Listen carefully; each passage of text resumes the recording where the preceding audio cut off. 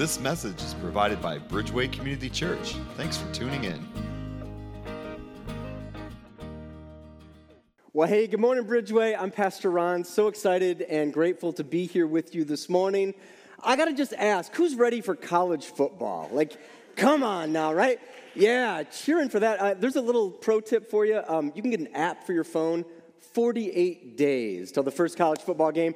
I had to show that video because, number one, that's my Western Michigan University Broncos, and they had not only, that was an incredible snowman, it was an incredible game. Broncos win 12-10 over the bad guys at Central Michigan University. You can tell what school I went to. But I had to show that was actually November 17th, all that snow, and it was kind of crazy. Broncos won the game on a last-minute field goal. Kind of funny, the field goal's sister was a meteorologist, and she had been calling her brother all week saying, prepare for snow. And he'd be like, what? It's November 17th. Prepare for snow. Sure enough, it was a snow globe, and he split the uprights. Broncos win. Now, you're probably asking, why on earth would I show that video? I want to tell you this morning that just like a great game, we're coming to the great end of the book of Revelation. But unlike a game, this book ends so differently. It looks like it's going to be a finale. It looks like it's the end, but it's actually the beginning of our eternity with God together. You come to this part of the Bible and this part of your book, and Revelation is an incredible, fascinating read. In fact, I want to applaud you. We're coming to the end of it. This is the last message in the series, and I want to encourage you, especially if you've taken the time to read through the book of Revelation. You're promised if you do that, you'll be blessed. If you've been here, a part of the series, trying to learn from this, it's a hard subject matter to get your head around. We're dealing with a book of the Bible that's prophetic, so it's telling us the future as God sees it. And then at the same time, it's a book that's apocalyptic. And that's kind of the dark part in the book of Revelation. You're dealing with the end times. We looked a few weeks ago at Armageddon. And again, it looks like a game because evil has been defeated. The enemy is defeated. You look at how the beast, how the false prophet, the Antichrist, the dragon Satan himself are once and for all defeated. They're thrown into the pit of hell. And again, it looks like game over, end of game. But it's actually the beginning. In fact, what I want you to think about today as we cover this last section of the Bible is I want you to think of it as the new. Because I think this is what God is really preparing us now for. That this life isn't just trivial. It's not just a dress rehearsal. It's actually to have a vision of what God is doing in the new. It looks like the end of human history or the seconds are just going to tick off the clock, but it's not that at all. Now, if you were here a couple weeks ago, Pastor Mike did an outstanding job talking about how this battle comes to a finish. He gave a great message on probably one of my favorite chapters in the entire Bible, Revelation chapter 19. Preached a great message. If you missed it, you can go back and listen to Dad Save. It's awesome. It's just this beautiful picture of Jesus, the rider on the white horse, coming in and basically saving the day, saving all of humanity. And Jesus has this name written on him. It's this warrior Jesus mode. It's just beautiful. I would tell you that what we're going to read today is probably my second favorite part in the Bible, in the book of Revelation. It's Revelation chapter 21. So if you got a Bible, I'd love to have you turn there yourself. And what I want to give you this morning is not just a picture of the end as we see it in Revelation and the new that we begin with God. I actually want you to begin to embrace what the new could look like in your life. So I want to give you a few ways for you to live out the new. So as you find your way to Revelation chapter 21, easiest book of the Bible to find, it's right at the very end. I want to give you kind of a little bit of theology for a moment. In fact, it's important to understand where this is situated in God's story. So kind of a review of what I would call Christian worldview. Now, not every church follows this, but I believe strongly in a model that follows creation, fall, redemption, and then what we're going to talk about today, the consummation, or some traditions would call it the restoration, or as I'm calling it this morning, the new. But this is important. This is the arc. This is what God's intention is. A lot of people pick up their Bible and they're like, I just don't understand it. I don't know what it means. Well, you can actually understand the Bible just by knowing creation, fall, redemption, consummation, the worldview. The Bible is not mythology. It's not just happenstance or even a historical book. it tells a story of what God is doing. And the Bible starts with creation. In fact, you go to the other extreme, the other end of your Bible, and in Genesis chapter 1 and chapter 2, you get kind of the full-on approach to God's design for creation, how God creates everything, galaxies and sun and stars and the earth.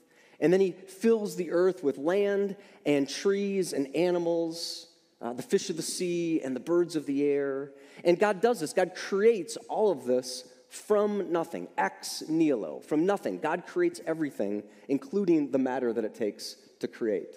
And then God creates kind of the pinnacle of his creation, which is humanity. Adam and Eve, which is where we come from. And he gives Adam and Eve this very important task, that they're told in the garden that they are to have this dominion, this rule. In fact, they're given like this requirement to fill the earth and subdue the earth. We call it the cultural mandate, to fill and subdue the earth. And Adam and Eve, well, they start off well, but they don't make it very far. And before they make this huge mistake, they do the one thing that God has told them not to do. And it's only in Genesis chapter 3. It takes them one chapter to fall into sin and disobedience. They do the one thing they're told not to do. They eat the tree from the knowledge of good and evil. And that's this apple here, the fall. And you could say that fall then marks the rest of humanity because sin enters the world and there are consequences to living in a sinful, fallen world. In fact, God begins those consequences by taking Adam and Eve out of the perfection of the garden and placing them outside the gates of the garden. You could call it east of Eden is where they're placed. And they're told that from now on things will be different. In fact, work will be toilsome and childbirth will be painful. All the moms in the room said, amen, right? Like you know that full well, right? And it's the consequences of sin. And sin carries us all the way from Genesis chapter 3, honestly, all the way until what we're going to read today, Revelation chapter 21. I've said before many times that the Bible would be a really, really small book if sin had not been part of the equation. You'd have Genesis 1 and 2, and you'd have Revelation 21 and 22. Instead, we see this need to kind of work through a sinful, fallen environment. And God does not leave us on our own to do that. He actually provides his son Jesus as our redemption. The cross saves and covers us. And faithfully following Jesus and being obedient to his commands and living a moral life, worshiping him and sharing in the gospel, the good news message with everyone we meet is what our call is. And now we get to the end where it looks like the game is finished. And it's really not. It's this consummation. It's where God has this plan that he's been unfolding all along to kind of move from the garden, as you're going to see, to this great city. That's the ark. That's the plan that God has for us, this restoration of all things. And maybe it's helpful to think of this as sort of the way in which God is looking to give his people what they've always wanted. Maybe you could think of this consummation as the inheritance that's promised to God's people. I won't ask for a show of hands on this one, but how many of you would love to have someday an inheritance, right? Like you'd love to receive an inheritance. Did you know, in fact, I won't ask for a show of hands, if you're sitting next to the person that you hope leaves you an inheritance, you can just kind of just wink at your pastor. You can kind of just say, like, I see you out there. I got you. Do you know that the average inheritance nowadays is $110,000? I got to be honest with you, when I talk in circles that I travel in, I don't hear those kind of numbers getting passed down to the next generation. In fact, I did a wedding a few weeks ago, had a great time, and at the reception, the table I was at, we got on the same subject of an inheritance, and I thought the person next to me was so keen. He had such an insight. He said, I don't plan to leave my kids anything. He said, in fact, I know exactly what I'm going to do. On my deathbed, I'm going to spend my very last dime. I said, how are you going to do that? He said, Amazon Prime, right? And I may not open the boxes, but I'm going to stick someone with having to return them all. So, just kind of an idea. In fact, there's all kinds of stories throughout history of people, kind of maybe feeling jaded, maybe leaving someone out. This is a picture of a famous dog. His name is Trouble, and his owner was the real estate tycoon Leona Helmsley, and she had a bit of a family feud, and so she left Trouble, get this, $12 million she cut 2 of her grandkids out of the well in order to have the most pampered pooch for the rest of his lives. What I want to tell you is what you're going to see in this chapter, this inheritance, what God has planned for us, is far greater than any type of monetary payoff you could ever receive. This consummation, this new restoration that God wants to do is truly amazing. Hopefully you found your way to Revelation chapter 21, and we're going to read starting in verse 1. Remember, this is our author, John. He is the good friend of Jesus. He is the apostle, close disciple to Jesus, and he's giving us this picture of what he sees, and now he's seeing this new. Starting in verse 1. John writes, "Then I saw a new heaven and a new earth. For the first heaven and the first earth had passed away, and the sea was no more. And I saw the holy city, New Jerusalem, coming down out of heaven from God, prepared as a bride adorned for her husband. And I heard a loud voice from the throne saying, 'Behold, the dwelling place of God is with man. He will dwell with them, and they will be his people, and God himself will be with them as their God.'" Get this. "He will wipe away every tear from their eyes, and death shall be no more. Neither shall there be mourning, nor crying, nor pain anymore, for the former things have passed away. And he who was seated on the throne said, 'Behold, I am making all things new.' Also he said, 'Write this down, for these words are trustworthy and true.'" I love how this section ends with this reminder that everything you're reading in the Bible, everything you're reading certainly in Revelation, is something that you can put your trust in. You can put your trust in the fact that what looks old now, what looks like in need of a makeover, God plans to make new. And I just read a snippet from chapter 21. I would encourage you, read through the finish line of this book. Read through Revelation 21, finish it off with Revelation 22, maybe later today or as you start your week.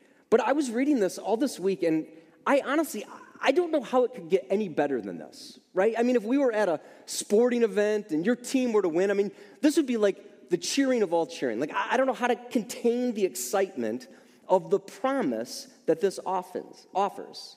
And not only does this game come to a close, but it actually is better. We get to live into eternity with the new. If you've still got your eyes on chapter 21, it starts with this newness, and he says there's a new heaven and a new earth. Let me explain that for just a moment. I know it's difficult reading Revelation because sometimes you're reading it and everything is a symbol. Everything is symbolic of something else. So you hear about these beasts and they're symbolic of evil. You see the dragon, it's symbolic of Satan himself. You see the number 7, it's the symbol of perfection for God. You even see in the earlier message, we looked at the lampstands, how they're symbols of the church.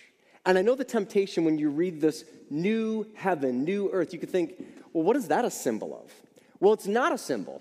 It's actually this newness that comes only from God, this new part of creation that we haven't experienced yet. It's a new heaven and it's a new earth. And frankly, when we get to this point in time, we're going to need a new earth. If you remembered from a message a few weeks ago, we preached on Armageddon, kind of this last battle. And when you read that, you think, well, what's left of this ball of dirt that we live on? I mean, this is the part of the Bible where, if you remember, like the seas turn to blood. I mean, this is a really, really downer section, right? I mean, it gets just downright depressing to see what happens to evil. Evil is dealt with once and for all. And the oceans are dried up, and giant 100-pound hailstones start pummeling the earth, killing everyone in sight. There's earthquakes, mountains get picked up and are thrown across the country. I mean, there is almost nothing left of earth. When you read this part of the Bible, I want to be really clear. This is not symbolism that God has in store for us somehow, some way. Can't really explain it here and now, but a newness of heaven and earth. And it's very different. He says in the next line, he says, "And the sea was no more." I don't know about you, but I like parts of the sea. I like the sea from shore. What's God got against the ocean, the seas, right? I mean, I don't know. I mean, there are definitely parts of the sea I don't like. I'll give it to you in one word. Sharks, just don't like them very much. In fact, I am still wondering, I've swam out in the ocean, really, not just playing in the waves, but really far, a mile and a half offshore. And there's this eerie sense, because I've done this in several Ironman races, where you're way out from shore and you just feel like you're being watched, right? Like someone is sizing you up as you're swimming across their dinner plate. Like that's the feeling I have when I'm in the ocean. And so maybe that's part of the reason why. But I think actually there's no longer any sea, because the sea throughout the Bible represents chaos and disorder. And the new is a place where there's no more chaos or disorder. In fact, brilliant thinker, the reformer Martin Luther, he would talk about this sense of chaos to order, and he would use baptism as that symbol. In fact, he would talk about how when we go into the water, it is chaotic. In fact, in that day, they feared going in the water. They thought the water meant sure and certain death. And yet, Martin Luther had this sense of understanding that the Christian walk is one of entering into the chaos only to come out again, washed clean, protected, risen with Christ as your seal of salvation. And Martin Luther would talk about how this is a way in which we practice the new.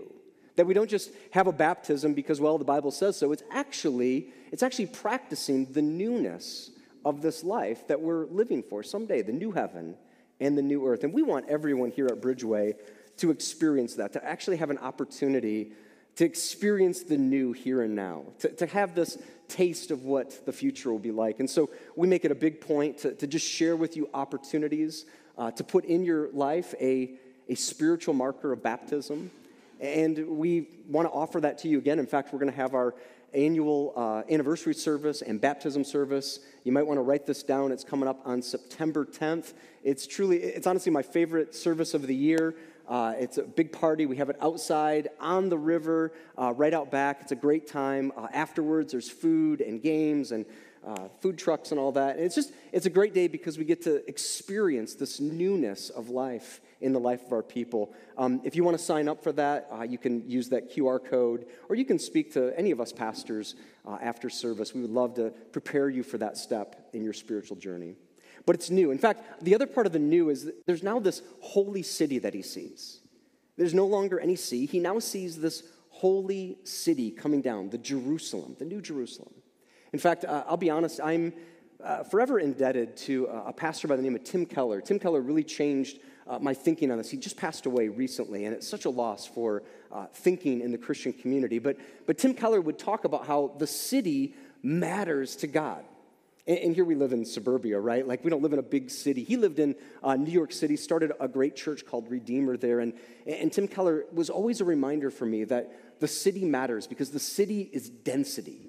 It's the population of people, of all different kinds of people. And it's where the arts and music flourish. And there's this opportunity to kind of see what God has in store. He's moving humanity from the garden to now this great city. That there's progress in our lives, that it's only going to be better. And I think it's for this. I think God wants us all together because in verse 3, he says, the dwelling of God is now with man. Think about that for a moment. I mean, that's so theologically rich. In fact, ever since God took Adam and Eve and placed them outside the garden, he has been in a relentless pursuit to be as close to humanity as he can. In fact, you see glimpses of this. You see how Moses was instructed to build the tent. And Moses would meet with God in the tent, and then Moses would go back and talk to the people about what God said. God was getting close to the people through Moses, through the tent. And then later, Solomon is told to build the temple in Jerusalem. And now it's not just Moses, now it's an entire order of priests. And they now meet with God. And then they go and tell the people what God is saying. And then we see the greatest event. We see Jesus coming to the world, the incarnation.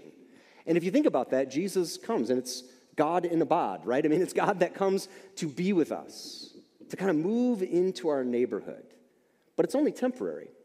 When we see the consummation, the new, it's actually us moving into God's neighborhood, where he can be with us at any moment, at all times. Now, I think here's why. In fact, I'm going to put this back on the screen. This is what happens when you're with God fully and all the time. It says that he will wipe away every tear from their eyes. Oh, and death shall be no more. There's no more mourning or crying or pain. All the old order of things are passed away. got to be honest, I think a lot of times when I talk to people and they're followers of Jesus, they have maybe this bit of regret. I think sometimes people have sort of this feeling that if I follow Jesus, all my problems are going to go away. And maybe a pastor told them that. We kind of call it the health and welfare gospel, where, you're told that if you just follow Jesus, you won't have any problems. And that's completely wrong. Like, if you follow Jesus, you actually just now have a way to deal with all your problems. Problems don't go away. I mean, Jesus was a man who suffered greatly. He was a man of great sorrows. But we see this different way in which the new will play out. No more death, no more mourning, no more crying, no more pain.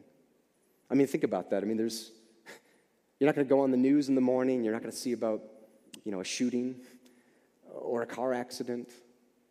I mean, hospice is no more. You can take all the cemeteries, empty them out. You can turn all the funeral homes into museums. We won't need them anymore. All of that pain is gone. And we long for that now. Even as I think about that, I think of people that I've gone through suffering, and I've seen them suffer great, great loss. And it's so hard because we're not there yet. We're still here. And yet we see glimpses of, in fact, one of my favorite verses kind of relates to this. It's Psalm 56, verse 8. This is the psalmist, and just capture his heart for a moment. He says these words, you have kept count of my tossings. Put my tears in your bottle. Are they not in your book? I mean, the psalmist is kind of saying, look, you watch me, God. You see my sleepless nights. I mean, every tear. You've got a bottle on a shelf with my name on it. You've collected every one of them. And they're written in your book. And the psalmist has this sense of comfort and peace in the middle of the storm. And you probably realize this, but you will go through suffering in life. In fact, everyone in this room, you're at some stage of trials and difficulties and suffering, even as I speak. In fact, some of you might be in it now, and you read this verse, and I hope that you have great, great comfort from what God does. And if you're not in the middle of suffering, then maybe you're just coming out of it. And this morning, you're filled with praise and thanks and amen and hallelujah and praise God. And then for those of you who aren't, I got to tell you, spoiler alert, you may be heading into a season of suffering and challenge and difficulty. And I hope these words are something that prepare you for that. And I hope the community of God is there to surround you and to be with you, because we're called to carry each other's burdens. I love seeing the new, but I live in the now. Like, my life is here and now. It's with real people, and I've learned over the years that what you say to someone can very much shape their direction, their relationship with God. And so, I don't know, I just was kind of this week kind of just journaling and writing down some things about, like, maybe what not to say to somebody who's suffering, because I've got a foot-shaped mouth, and I've stuck my foot in it many times, and so learn from me. Maybe some things not to say to someone who's suffering. I would say this. First thing not to say is kind of the cliche, oh, it's going to get better. You ever said that? Or maybe you've received those words, oh, don't worry about it, it's going to get better. And I would tell you, don't ever say that, because you don't honestly know it's going to get better. It might get a lot worse for that person. And you, as a Christ follower, telling them, oh, don't worry, it's going to get better, you could actually be kind of setting them up for disappointment that they don't need with God. And maybe that's just one thing. Another thing not to say is be strong, right? Like, we kind of carry around this, this cape, right? Like, we got to be Christian superheroes and never feel, never show any pain. And the reality is, if someone is suffering, they're not going to feel strong. In fact, what they need is someone to be a strength for them. Last thought, maybe another one not to say is something trivial along the lines of, well, there's a reason for everything. And there is a reason for everything, but hopefully you've kind of picked up some theology this morning. Like, the reason for everything that's difficult and challenging and causes suffering, you want to know what the reason for that is? It's sin. And so if you tell someone, well, there's a reason for everything, it's not a stretch to say, well, then it's all your fault, because we are the source of where sin entered the story. And so I just want to say, maybe don't say those things. Instead, what if you just pointed people to what God says. I've learned to maybe say less and let God say more. And maybe I say something, simple like, I don't have the words for what you're going through, but I do know this. God's keeping count. I mean, he's tracking. And he sees what you're going through. He knows your anxiety. He knows your sleepless. Maybe just commit this to memory. Or you've got tears, you've got pain. Well, he's collecting them in his bottle. Man, he's got a bottle just for you. He's working towards this new. There will be a day, an incredible day, and we can put our hope, we can bank our hope on that reality. So I just want to be practical this morning.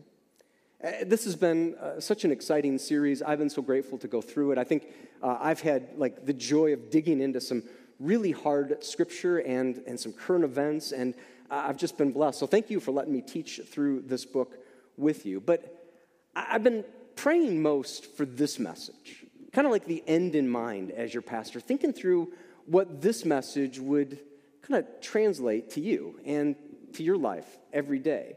And I got to tell you, what I want more than anything else is for this church to live with the anticipation of the new. And not the new as in sort of like a gimmicky way, like, oh, we got to reinvent ourselves, Bridgeway, and we got to be uber relevant. I think as soon as the church says it needs to be relevant, it's not relevant, right? In fact, I just think the church needs to be authentic in the people that are called there, the people that are a part of it. I mean, what if instead of trying to be something else, we just tried to be authentically living out this new in whatever way God carries you? Wherever God places you, to be thinking, I'm living for this new. This life isn't meaningless. It's not just a dress rehearsal.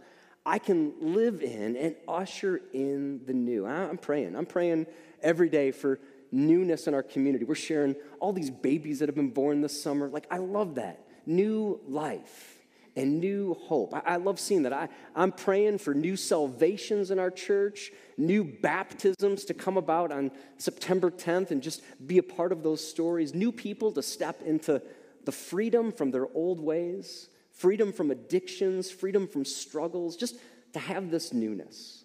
And I got to tell you, the only way I know how to do that is to live authentically with Christ. And I want to give you just maybe two ways, two challenges in which you can start to live this new out spiritually in your life as well. If you're taking notes, first thing I would say is we need to live with a renewed sense of habits. A new sense of habits in what we do spiritually. Now, certainly, you've all got habits. We've all got habits every single day. They become a part of our life. But what if we actually said, I want to live with a new sense of habits spiritually? And if I could say there's only two habits that you need to learn, it's reading your Bible and praying on a daily basis, a regular basis of just saying, I'm going to read my Bible, and then I'm going to spend some time talking to God. Now, here's the deal. I looked at the clock or the calendar. We're about as far away from New Year's as you can possibly get. So these are not New Year's resolutions. I don't really believe in New Year's resolutions. I believe in habits. Build your life around healthy habits. Certainly, brush your teeth, eat a good diet, get some exercise. But what about taking care of your soul and building the habits of reading your Bible and praying on a daily basis? And now reading it with the sense of creation, fall, redemption, and then the new. Maybe this summer, there's still a lot left in the summer. Maybe you say, you know what, I'm going to really commit to spending time in God's Word every day. Maybe it's the Psalms, summer in the Psalms. Every day you just start reading through a psalm a day, and you just let those words pour over you and just begin to build into you. And you use that as a quiet time to pray and talk to God about your day. Maybe it's not the Psalms. Maybe it's the Gospels. You're going to read through the book of Matthew, or maybe you're going to want to read through the book of Revelation again, or you want to read the whole Bible. You're just going to start in Genesis, and it's probably going to take you longer than the rest of 2023, but you read through the entire Bible with kind of this focus, this narrative, this arc of how God's ordered the Bible. New habits. Second thing I would say is I believe we need to have a renewed sense of relationships. I mean, think about it. You've gone through this book of Revelation, and it's not a solo journey.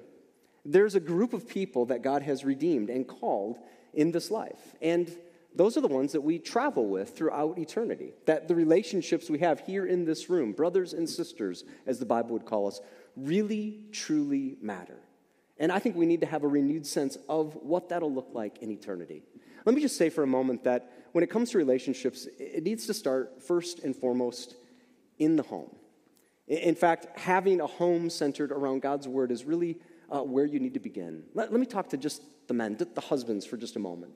The Bible calls us to a great task of leadership. We're called to lead our homes in every way. I mean, certainly leading our homes, putting food on the table, but leading our homes spiritually as well.